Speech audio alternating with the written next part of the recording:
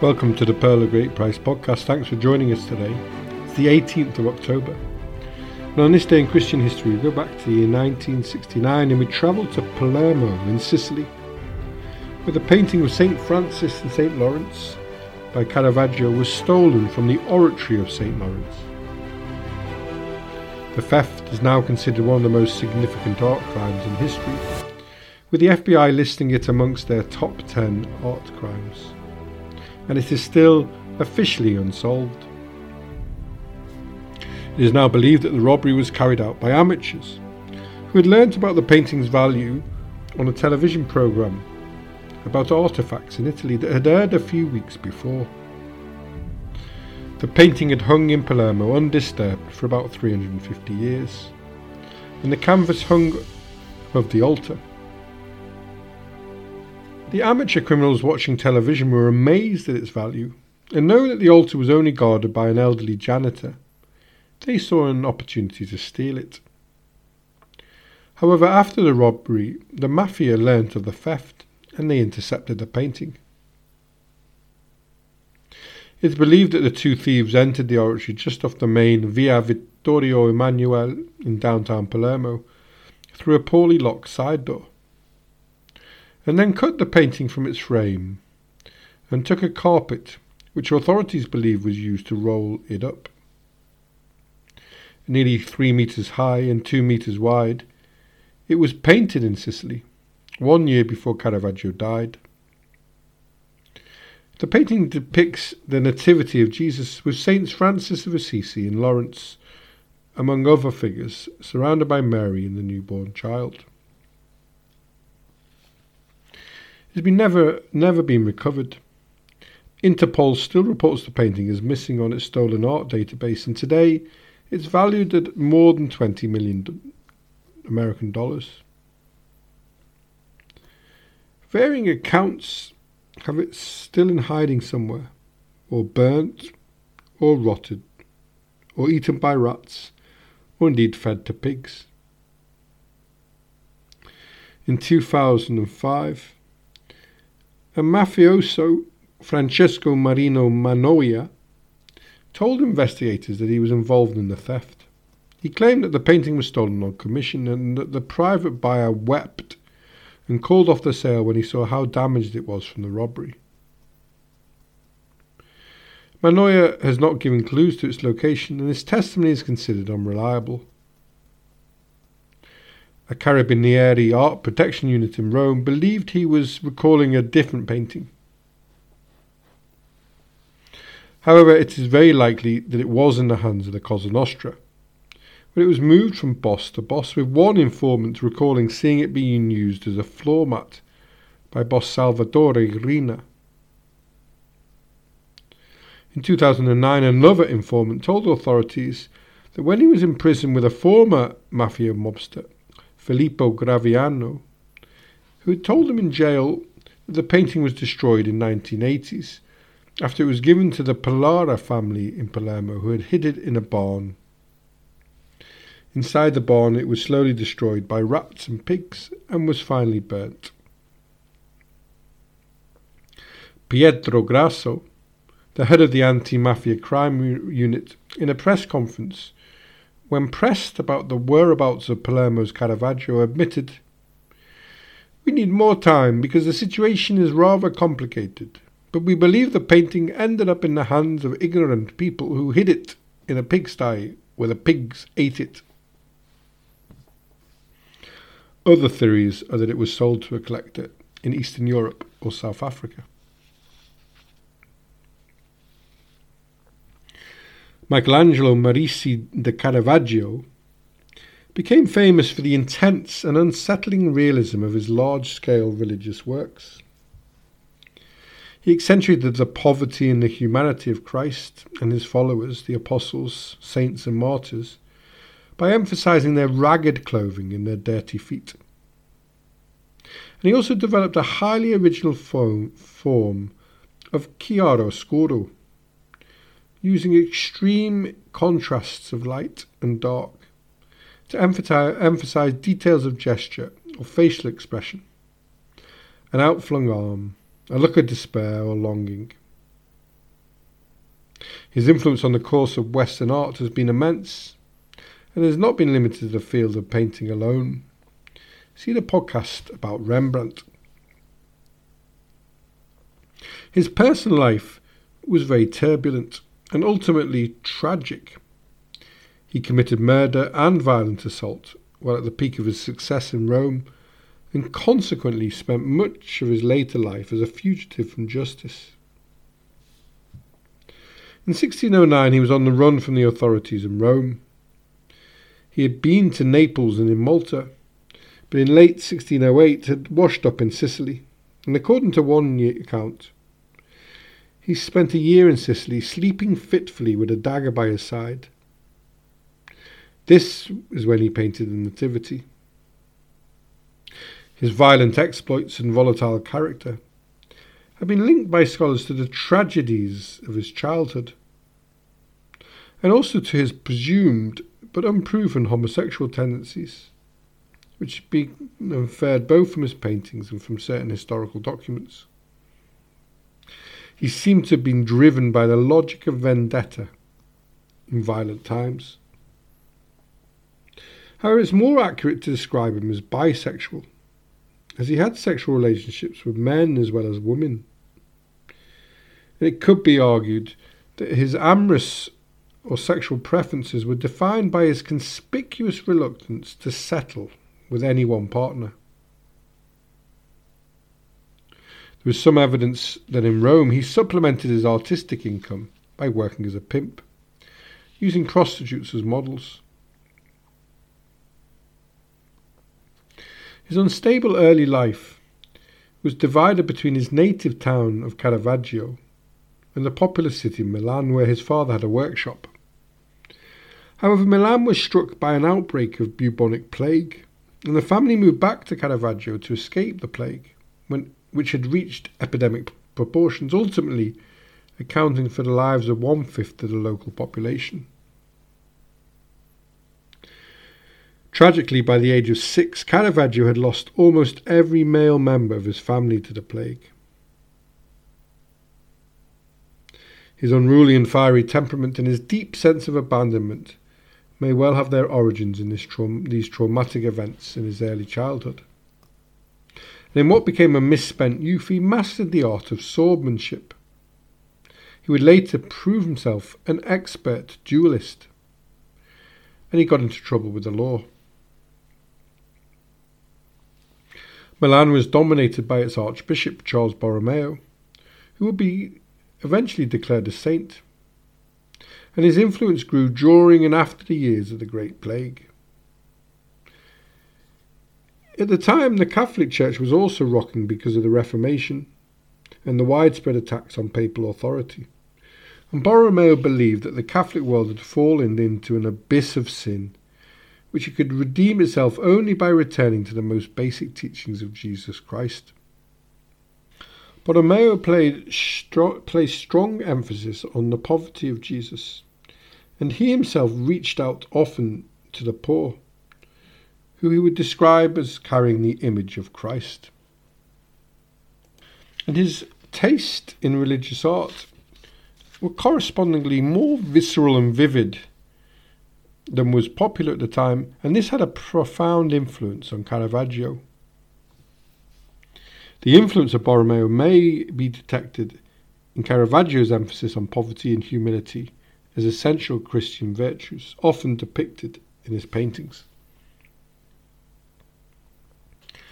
Caravaggio travelled to Rome as a young artist at the time of Pope Clement VIII. It was the Counter-Reformation, and the Pope was spearheading a revived and flourishing Catholic faith.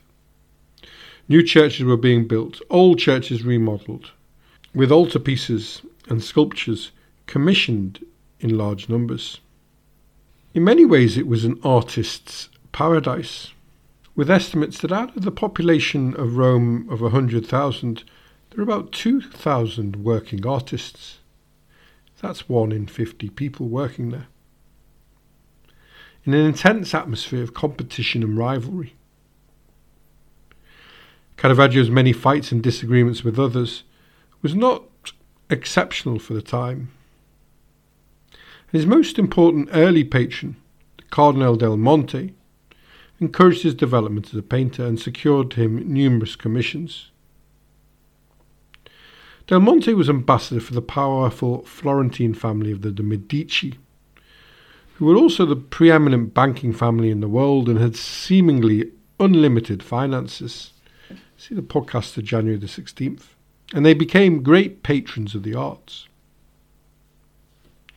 In this climate, fine art had become a status symbol. And back in Florence, the charismatic Dominican Savonarola was encouraging art to be burnt in his bonfires of the vanities.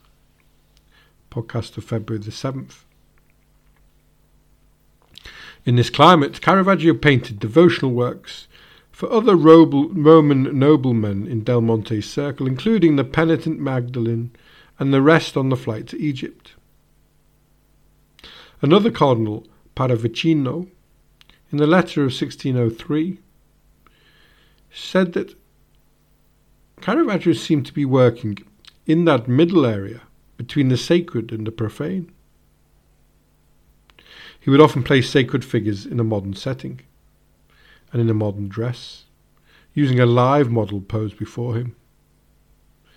And he also began to develop his technique of chiaro oscuro, darkening the shadows to produce stark contrasts of light and dark, never showing any of his figures in open daylight, but placing them in the darkness of a closed room and placing a lamp high so that the light would fall straight down, revealing the principal part of the body and leaving the rest in shadow. Caravaggio also began to receive his first public commissions for church walls, with the calling of St. Matthew. Matthew, the tax gatherer, in a dingy modern tax collector's office somewhere in a basement of Rome.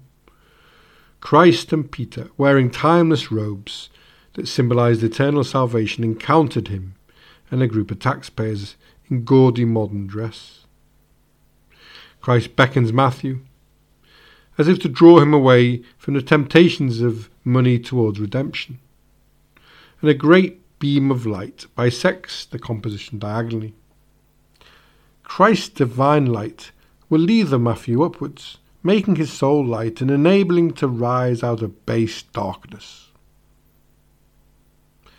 The success of this painting led him to receive more commissions, and this time they were the conversion of St. Paul and the crucifixion of St. Peter for Santa Maria del Popolo. Paul on his back in an ecstasy of revelation, in a pool of light just after having been struck down from his horse by a divine thunderbolt on the road to Emmaus. His patient heavy horse and loyal retainer stand beside him, half shrouded in shadow, mimed by his gesture and position.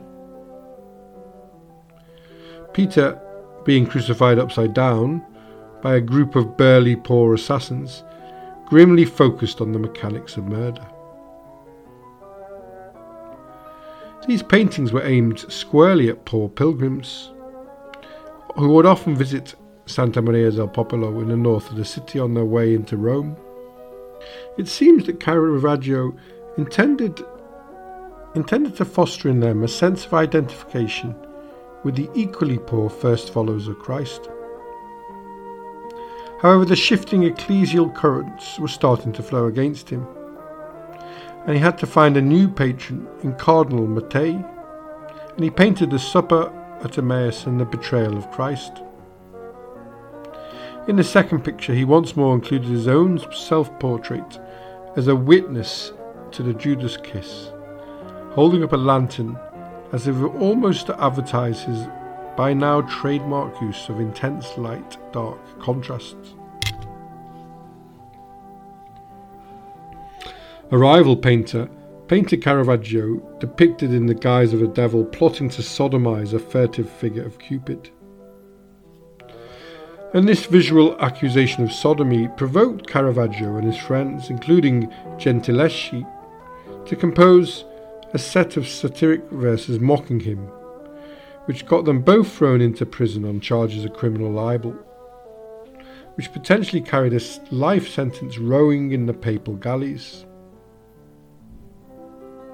However, he was subsequently released, and all charges against him were dropped after a cardinal intervened. He was soon arrested again for assaulting a waiter who had served him with a plate of artichokes dressed in butter rather than oil. And then again he was arrested for throwing stones in the street in the company of, among others, a perfume maker and some prostitutes.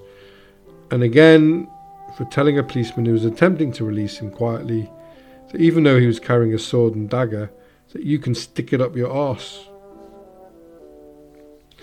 In between committing those crimes and misdemeanours, somehow he painted the austere and monumental altarpiece of the Entombment of Christ for the Oratorian Church of Santa Maria in Vallicella in Rome.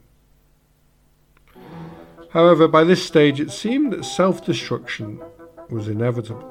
He was arrested once more, this time for defacing the house front of a woman named Laura del Vecchia, a crime known as detupatio, often committed as revenge for an insult or affront.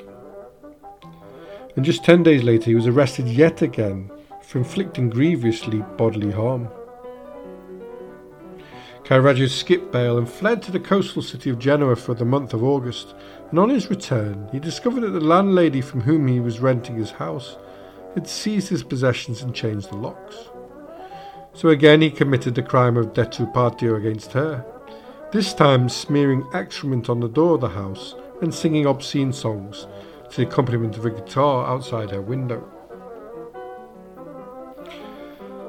Finally, his rivalry with another gangster, Tomasini, flared up into a formal duel, which took place on a tennis court to the French ambassador to Rome. The two had argued many times before, often ending in blows. This one would have fatal consequences, and many rumours spread about the cause of the duel: a quarrel over gambling debt, or jealousy over Felide Melandroni, a well-known Roman prostitute who had modelled for Caravaggio in several important paintings. Tomasoni was her pimp. Caravaggio pierced his opponent's femoral artery with his duelling sword, causing him to bleed to death in a very short time. The nature of the injury, close to Tomasoni's groin, may suggest that Caravaggio intended to wound his opponent sexually. Wounds were meaningful in the honour culture of the time, so for example a facial wound might be inflicted to avenge an insult to reputation or loss of face, while a genital wounding or attempted castration might mark a dispute over a woman.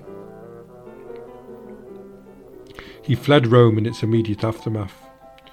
Duels themselves were against the law, and thus committing murder during a duel was a grievous offence. And he was convicted in absentia of murder and made subject to a bando capitale, a capital sentence, which meant that anyone in the Papal States had the right to kill him with impunity in exchange for a reward. If they were unable to produce his body, his severed head would suffice. He reached Naples, where he remained under protection of the Colonna family and stayed in their palace. Then famously he travelled to Malta, where he hoped to join the feared and respected Knights of the Order of St. John, or Hospitallers, Christian soldiers waging guerrilla warfare against the forces of Islam from their island fortress in the Mediterranean. To be accepted into this order would mean automatic pardon for the murder that he had committed in Rome, and therefore redemption from his sins. In Malta he painted St. Jerome writing, and the head of the Knights petitioned the Pope in Rome for permission to make Caravaggio a Knight of obedience to the Order of St. John, despite his having killed a man. Permission was granted, and Caravaggio began to work on the largest of all his paintings, the Beheading of St. John, for the Cathedral of Valletta in Malta. The painting was to be accepted in lieu of his passaggio, the payment due from any knight on entering the order. It depicts St. John's gruesome beheading, taking place under the gaze of a Turkish janissary, as if the saint were a modern knight of Malta suffering cruel martyrdom in some hostile corner of the Islamic world. The executioner had botched his first attempt at decapitation and is about to finish the job by slicing through the flesh of the saint's neck with a sharp knife. The oratory for which the painting was intended was where prospective knights received instruction in the rules and expectations of the order. And so Caravaggio's painting is to be understood as a cautionary image of the cruel fate that they might expect to meet were they to fall into captivity. Its message was brutally straightforward. Be ready to face a death like this, or leave. The canvas bears his only signature, spelled out in the blood that gushes from St. John's neck. And the meaning is neither sinister nor morbid. F. Michelangelo. It announces, standing for Fratelli Michelangelo, as the painter would be entitled to style himself as a knight of Malta, and hence a free and pardoned man, the blood on his hands, washed clean by the blood of his new patron saint. However, after assaulting a more senior knight, he was expelled from the order. And now on the run again, he returned to Naples, where he was attacked by 4 men outside a Neapolitan tavern of ill repute, and so severely wounded in the face that he remained close to death for several months. The names of his attackers remain undocumented, but it seems that they were from Malta, and the nature of his injuries, a facial wound, being a traditional sign of revenge, and leaving a lasting scar on both the victim's face and his honour. He painted a Salome with the head of St. John the Baptist, which is now exhibited in the Prado in Madrid, showing his own head on a platter, and he sent it to the master of the Knights of Malta as a plea for forgiveness. Caravaggio created his last 2 paintings in 1610, while he was attempting to recover from the attack, The Denial of Peter and the Martyrdom of St. Ursula, and both are painted in such a shaky manner as to suggest that he was suffering from some sort of terrible tremor after the attack.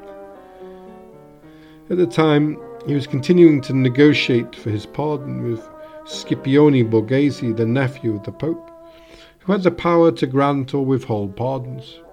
Caravaggio hoped Borghese could mediate a pardon in exchange for works by the artist. News from Rome encouraged Caravaggio, and in the summer he took a boat northwards to receive the pardon with his 3 last paintings, all going to be gifts for Cardinal Scipione. What happened next is a subject of much confusion and conjecture, and shrouded in mystery. His destination was the port of Palo, a staging post where he might hire a wagon to complete his journey by land. For reasons that remain unexplained, papers not in order, or perhaps a disagreement with the captain of the garrison there, he was arrested again and detained in Palo. He paid his way out of jail and he rode on to Porto Ercole, and with a change of horse he may have covered the distance in a day or a little longer. But the effort and the heat of the summer led to him dying of a fever on his way from Naples to Rome. However, with a life filled with such controversy, and for a person involved in so many feuds and vendettas, there were many rumours that held that either the Tomassoni family or the Knights had killed him in revenge. Traditionally, historians had long thought that he died of syphilis, and some have said he may have had malaria. However, Vatican documents released in 2002 support the theory that the wealthy Tomassoni family had hunted him down and killed him as a vendetta for Caravaggio's murder of the gangster in his botched attempt at castration after the duel. That's all from the Pearl of Great Price today. Thanks for listening. Join us tomorrow, if you can, as we look at the murder of the Polish priest Jerzy Popierescu, whose support of solidarity led to his assassination. This month we've surpassed 10,000 downloads, so thank you to listeners from all over the world for your interest. Today a special thank you to our listeners in Moscow and Salt Lake City. Our archives can be found at www.pogp.net, and if you have time, please subscribe, share the podcast with friends. Have a lovely day wherever you are, and thanks for listening.